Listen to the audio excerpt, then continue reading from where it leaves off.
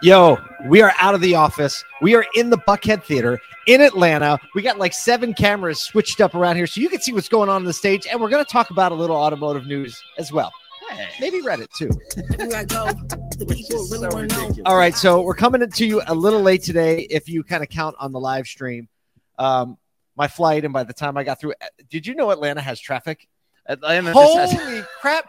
My Uber driver took me the scenic route. I have seen now every side street from the airport, I know all of Atlanta to the Buckhead Theater, which is on the north side of the city. Oh, it's just unbelievable. The traffic here is wild, but we're in a really, really cool space. Like this little area that we're in Buckhead is actually super walkable. There's like some coffee shops and restaurants. That's like, next. My Lyft driver this morning was telling me like there's a bunch of great little restaurants around here, all of which we probably won't get to do. Nope. But hey, if you ever come to Buckhead, you got a little spot. Because here, show them the stage. Show them the stage. Flip them the stage. So here's a live shot of what's going on the stage right now. If you're listening on the podcast, you got to go check it out. We set a camera on the stage, drum kit setting up, lights, backdrop, chairs, guests. If you walk in the place, you see wristbands and lanyards and stickers because we have hundreds of people registered to show up here in, I don't know, it's like 8 hours. 8 hours. It's going to be a nuts, fun night. Yeah, I was actually talking to a couple of the people that, you know, the like stage managers and stuff for the theater, and just to hear them kind of talk and banter about auto, you know, they're like, what are you doing here? Why are you doing this? You guys are kind of crazy. Like, this is not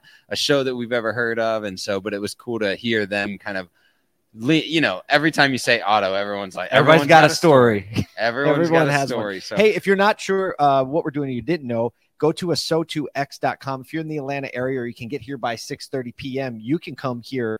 We will let you in for free. Let's go. At this point, asotox.com. And if you can't be here, which most of you can't, we are recording tonight. We're producing a full live stream, and we will be live streaming it on Thursday at 1 p.m. Eastern. Yes. 1 p.m. Eastern. You can also check that out on LinkedIn. Follow us on LinkedIn, or just go to asotox.com. You click watch the live stream, and you can watch the live stream. Hey, let's get into some stuff. Let's talk a little news. We're following a story from Toyota. We are following the story from Toyota over last few days. We've just been watching some of their announcements from their dealer meetings, but it has been quite a roller coaster week for them. After the news of their EV plan announcements yesterday, which we talked about in our show, Wall Street had some serious rose-covered glasses for their stocks as they rose over 5% yesterday. The president of the factory, the battery electric vehicle factory, Takira Kodo, who's a hero, had stated that Toyota is targeting a driving range of 1,000 kilometers, so 620 miles. They were like, hold on. Here it goes. Oh, you got your 400 miles? Hold my beer. Yeah. And they aim to produce about 1.7 million EV vehicles by 2030. I wish we had the 2030. Yeah, we have the band here. They can play it live. Yeah, they could have played it live. They've set a goal of achieving 1.5 million all-electric vehicle sales per year already by 2026. So that's across all of their factories and selling 3.5 million all-electric vehicles annually by 2030. So this is a massive change of tune as the regime has changed over about 6 months ago, and Wall Street is loving it. Obviously, we talked yesterday about the voting machine, the weighing machine. Right now, pure voting machine. Everybody's excited about everything that's happening with Toyota. I actually think the 5% raise is not a voting machine. It's a weighing machine. I think people weren't paying attention to the weighing machine, and the people who know that you never bet against Toyota when things were dipping were buying. Yes. Right? Because Toyota is like, who historically has bet against Toyota and won? No. Nope. It doesn't happen. Why? Because this is another example. This is going to go down the history books. I said this to Koji Sato and Akio Toyota are in the private rooms. They're going to be like, told you so. Okay. Right. Yeah. They weren't stressed. And I said this. They don't look stressed, obviously, actually. Everyone right now is looking at Tesla. They are the market leaders. Their market cap is larger than the next, I think the next 10 or so automakers combined. But when you look at Toyota, for all of the American manufacturers, GM and Ford and some others that are just like big in the news, pushing the boundaries. Toyota is still 4x any of their market caps, and this is just a driver on that. Speaking of continuing to get bigger, oh boy, stop! No segue time. Button today. We'll get that. Lithia continues its wild growth trajectory over the last 5 years as they completed the purchase of 14 dealerships from Virginia-based Priority Auto.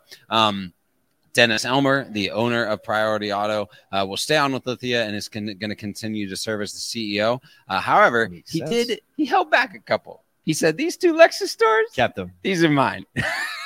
I mean, that's like the best kind of deal. Like you keep the ones that you love, the ones that you're kind of like most connected to. You're like, you can't have these. Yeah. You can have those. You know, Brian DeBoer, when we were talking with him at NADA at the Auto Team America event, you know, they showed if you had invested $1,000 in these companies, you know, it was like in 2000 and whatever, I can't remember that, but they had all the biggest companies, Apple, Google, Tesla, all those. And you know who would have been worth the most at the bottom of that list? Lithia would have been worth by a lot. Well, and adding to their valuation, this acquisition alone is expected to add $1.2 billion in annual revenue to Lithia. So far in 2023, they have acquired dealerships representing $3.2 billion in annual revenue because they've been purchasing in overseas. However, This is the first U.S. dealership acquisition of 2023. It's a big one too. It's a huge one. Yeah, a big one. A lot of people, like yesterday. It was funny because I read the story and then it was like, hey, why is this not all over LinkedIn? Like everybody was kind of chatting about it. I think it's just kind of getting par for the course. I know. Oh, it's another one. It's another one. Just another one. We got to get to this one last. This one is a little bit aside, but it also has a massive impact on search behavior. But Reddit users have taken to the internet to fight their battles, as usual, which I guess is not outside of the norm. But with looming changes to the Reddit API structure, which will not allow as many people into the content. Yeah, explain that. Explain what the API change and why it matters. So, for instance, Reddit right now has a very, very open sourced API, meaning anybody can tap into the content, to the threads, and pull it and post it on their site or display it. Or not just that, but train. So a lot of the large language models and large learning models out there are actually trained. ChatGPT, GPT. Do we really want them learning what's going on in Reddit as the norm? Well, it's interesting because there is a lot of fact-based stuff in Reddit. And so a lot of real-world conversation. So it's a lot of just like rhetoric and understanding human moves. But there's also a lot of just facts on there and people that are posting that. So that will according to announcements, but this is the protest right now, that's going to significantly impact the ability of like all of these training models or search engines to understand what's going on Reddit. And it's actually already starting to give search engines like Google a hard time in sourcing quality content. But there's pushback. The users are banding together. So basically what's happening is that over 8,000 subreddits, so a subreddit is basically a thread on Reddit, out of just over 10,000 have literally gone dark. Wait, 8,000 out of 10,000? 8,000 out of 10,000. 8 of your 10 friends are like, I'm not coming. They're not even coming to the party. So they're not showing up. Either they've been shut down or they've gone private. So nothing can tap into it. And it's already, so the availability of the information on that, like for instance, Google's still ranking some of those subreddits. You click on it. Doesn't go anywhere. Poof, right? Who's gonna benefit from that? Because like the lesson in here is like when something always pivots, like something changes, there's an opportunity for everyone else standing around, whoever's ready. Who's ready to capitalize on this? Is this like a Twitter fills the void?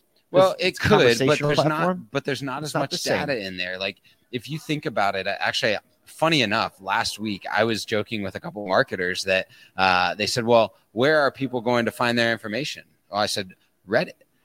Like a ton of shopping behavior happens on Reddit, a ton of like question asking, it's almost like the new Consumer Reports for younger generations is happening on Reddit. So I think like when you think about where your brand is positioned, if you haven't thought about like engaging in Reddit threads as a sales organization, it's something that you'd want to do, but this totally changes that ability. And just even recognizing that your shoppers are doing some level of research on Reddit is important. And so this changes that.